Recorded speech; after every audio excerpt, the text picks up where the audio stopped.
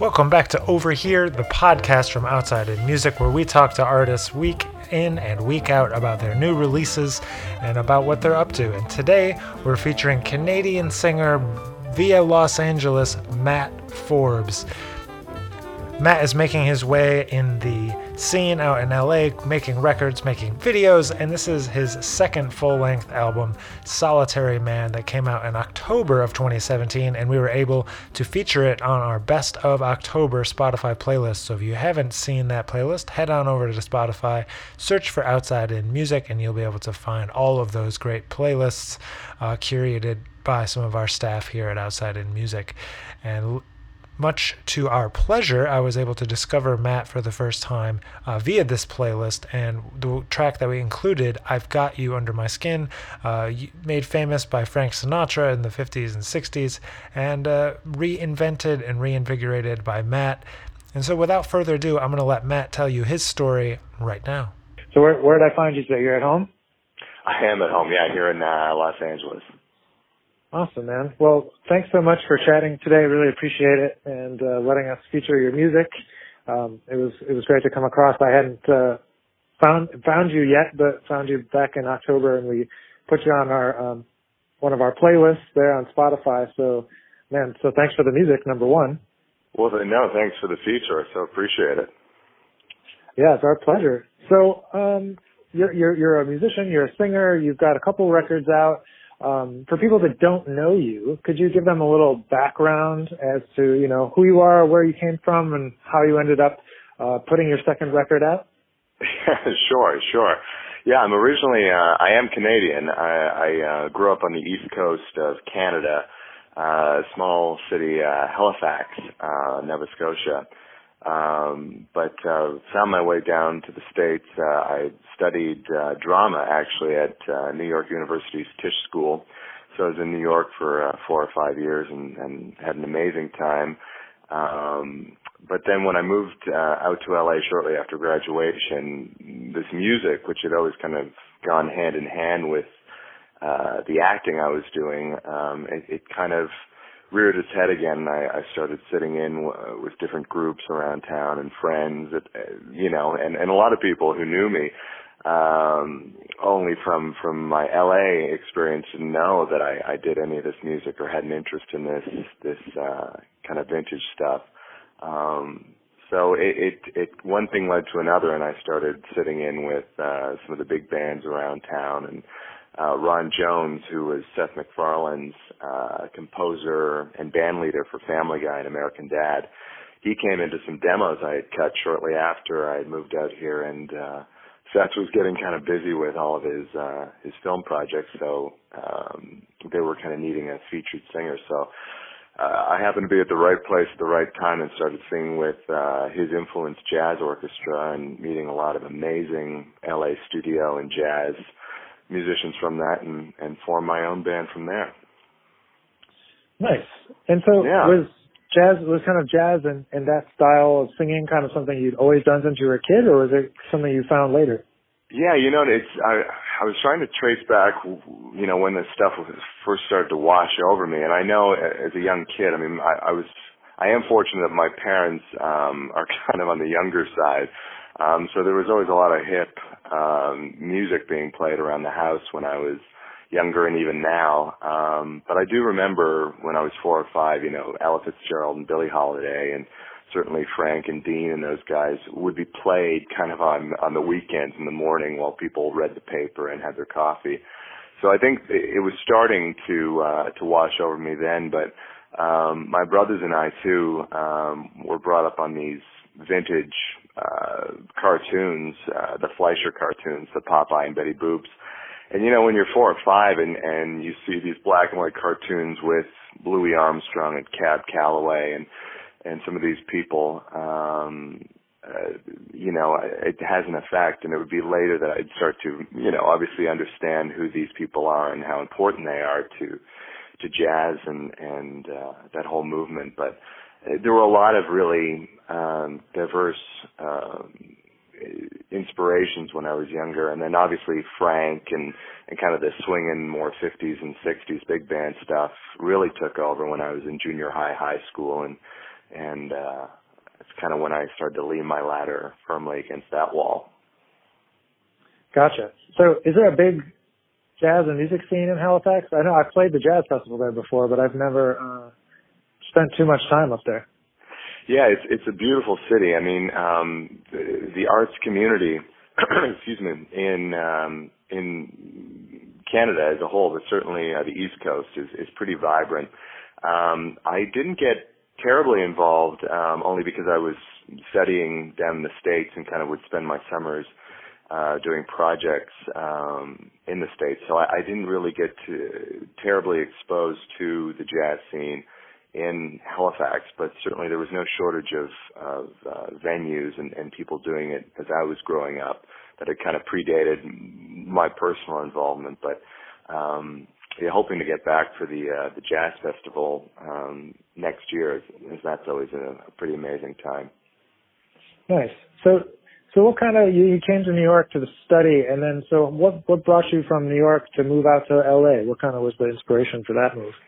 Yeah, it's, well, you know, I went to NYC to study kind of classical theater. You know, acting was as big a thing as the music, and I decided, that was what I was going to pursue, at least initially. And I had an amazing time, you know, at NYC studying all that. But as I was getting closer to graduation, the economics of kind of New York theater and everything about New York had started to change from even where they were 4 or 5 years earlier. So at the suggestion of a lot of my kind of mentors and even peers, I guess I was peer pressured to make the move out to LA to pursue, you know, fame and fortune and all those good things that are promised. But and it was tough because I love New York. I don't get back as much as I'd like to, but I'm hoping to change that. But it was really the prospect of work, and at that time I had been doing a lot of voiceovers and commercials and stuff like that too. So I thought I could do that just as well on the West Coast with a little sunshine, and also kind of dig back into the music side of things, as I knew the music scene out here, especially as it relates to jazz and whatnot, was equally vibrant. So no, it's worked out. I've been out here the past, I guess 6 years now. 6 years. Nice.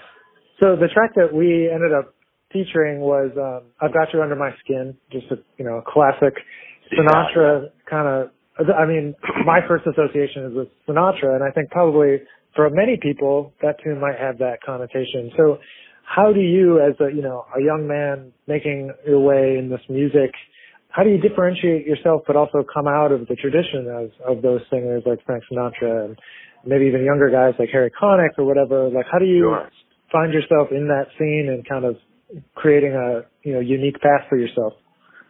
That's a really good question. It's really tricky, and it's been, as I'm sure you know too from some of the people you probably play with.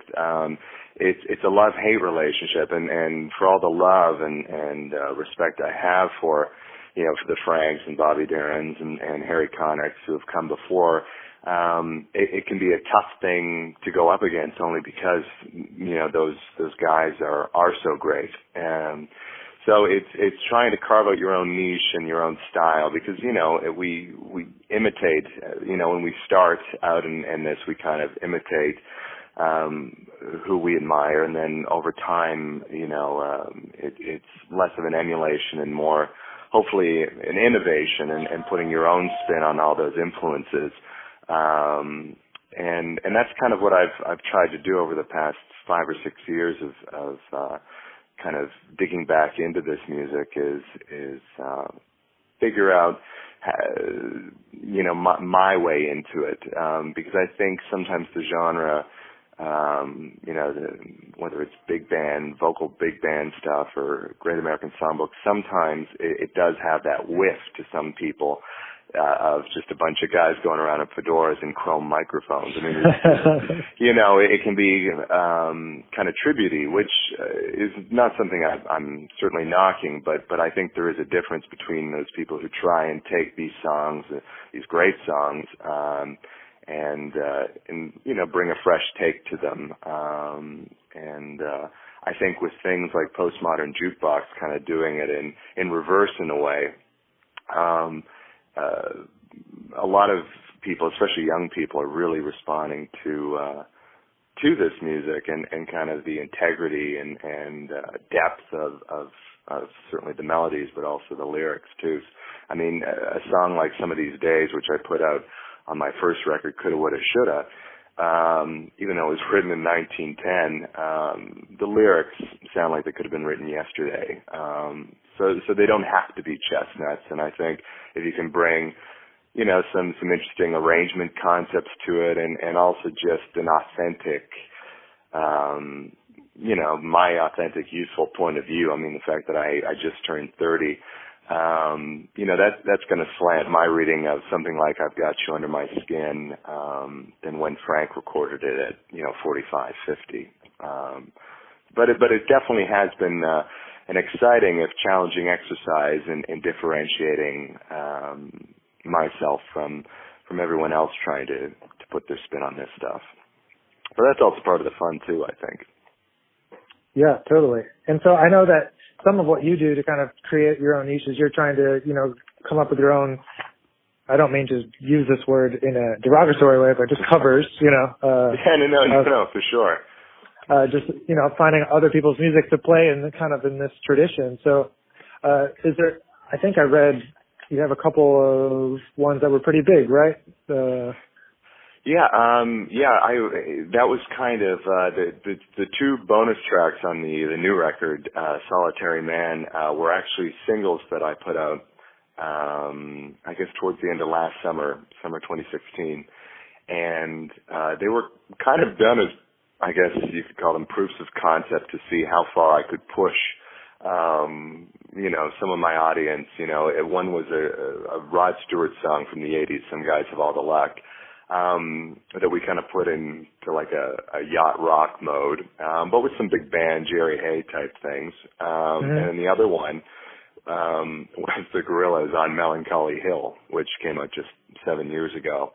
And I, you know, you wonder with people who have, you know, my audience, you know, which ranges from 18 to 30-year-olds up to 65 plus, you wonder how they're going to deal with you know, doing a cover of a Gorillaz tune. And what was really amazing about both those singles was that the response in some ways was even bigger than what it had been for the classic pop standards, and the response for those has been pretty amazing. So it kind of gave me permission on this new album, Solitary Man, to go digging into more recent decades and different genres, I suppose. Really just looking for great songs and not so much concerning myself with things like genre or when it was written, because I think that's ultimately, you know, as you know, what people respond to. It's just a great song. So yeah, no, those continue to do really well, and hopefully I get to push, you know, some of this stuff in even more unexpected directions like that go forward. Yeah, awesome. So the album came out, we featured it in October, excuse me. So did it come out in October or did it come out in September? Yes, it came out October 20th, yeah. Awesome. And so what's happening with the record now? Are you still touring it? Or you have any shows coming up? Yeah, it's been released independently, but it's been doing really well.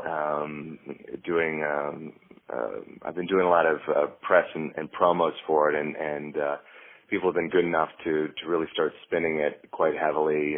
K-Jazz here in LA has been a great supporter of mine from my first record, and Sirius has gotten behind it. So there's a nice there's a nice groundswell happening, and I do hope in the new year to be doing some dates around the U.S. and Canada, and possibly over to the U.K. as well, in support of it, as my arranger and co-conspirator on this thing, Callum Au, is from London and kind of is the house arranger over at Ronnie Scott. So hopefully I'll be able to do a little touring here in 2018.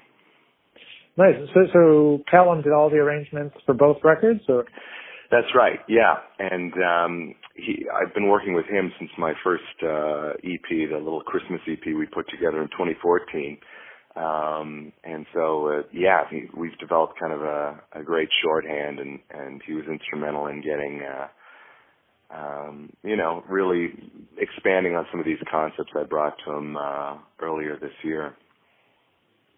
Amazing. So a lot of our audience are young musicians. They're trying to come up and figure out their own way in this industry. So as someone who's now, had 2 records under your belt and other EPs and covers and everything, do you have any advice for younger musicians, vocalists that want to do something but are kind of hesitant to jump in? Yeah, I think I think it's important just to jump in and to show up. I mean, the one thing that was really driven into me as a young performer was just to prepare. I mean, it's the one thing.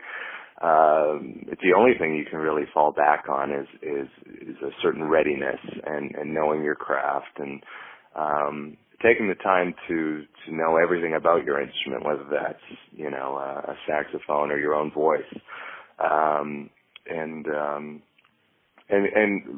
hopefully trying to master it, which is obviously a lifelong pursuit. I mean, I'm always amazed when people like Tony Bennett, at 90, will say, he's learning something every time he steps out onto a stage.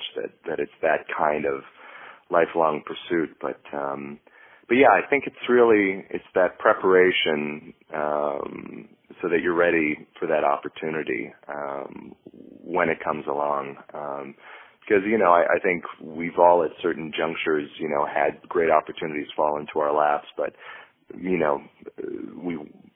I know personally, I look back and I go, I wasn't quite ready to take that on, and it was probably just as well that it didn't happen for me then. Because, there's a readiness for everything in life, but especially as it relates to your craft. I think that's really important, just to, if you can study and just figure it out. Well, that's great advice. So Matt, what's next for you? What are you working on now?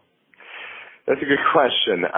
We're trying to put together kind of a touring schedule here. I mean, that's something that I got to do a little bit after the first record, but something I'd like to do in an even bigger way in 2018. So that's kind of next on the agenda. But certainly, I always keeping a notepad of other songs and certainly original material too. That I'd like to record. It's the one thing that I would have loved to have had on this new record, and we kind of debated it. There were a couple contenders in terms of original tunes, but hopefully, whether we do them as singles or an EP or a third record, doing some original material would be a definite goal for this next phase. But yeah, in the meantime, probably just getting out there and doing some concerts is don't get to do that enough, and especially as you well know, when you're working on a record, it's 8 or 9 months of your life anyway that your friends don't see you, your parents don't see you, and it's pretty all-encompassing, so it'll be good just to kind of get out and get on the stage again. Yeah, man, I hear that. So where's the best place for people to connect with you and find you online and get the record? Yeah, I'm all over the socials, so people can certainly find me on Facebook at Matt Forbes Live with that lovely little blue check mark. But then they can also find me on Instagram and Twitter at the Matt Forbes, and via my website matt-forbes.com, and people can check out all the music videos, and certainly they can stream me on Spotify and Apple Music, and get the album on Amazon and iTunes. So no shortages of places to find me. Amazing. Well, Matt, thanks so much for taking some time to chat today. Appreciate it. It's been a real pleasure, Nick. Thanks so much for having me. So if you haven't yet checked out Matt and his music, be sure to check it out on that Spotify playlist, The Best of October 2017. He's got lots of videos on YouTube, on his website, and all over. So make sure you're checking out Matt and see what he's up to. Catch him on tour, as he was talking about. He's going to be trying through 2018 to make that happen. So be on the lookout for that. And I'm sure if you want him to come to your city, drop him a line so he knows that there's people out there looking for him to come to very particular places. So thanks again to Matt, and thank you for listening to overHERE. We hope you're enjoying these stories of these musicians whose music we're able to feature via our playlists. So if you haven't gone over to outsideinmusic.com to check out exactly all of the great things that are happening with our artists, I highly encourage you to do that. If you're not subscribed on YouTube and Spotify, you're going to miss out on a lot of cool music that's coming out, some big things coming up in 2018. So with that, I'm going to sign off, and we will see you guys right back here next week.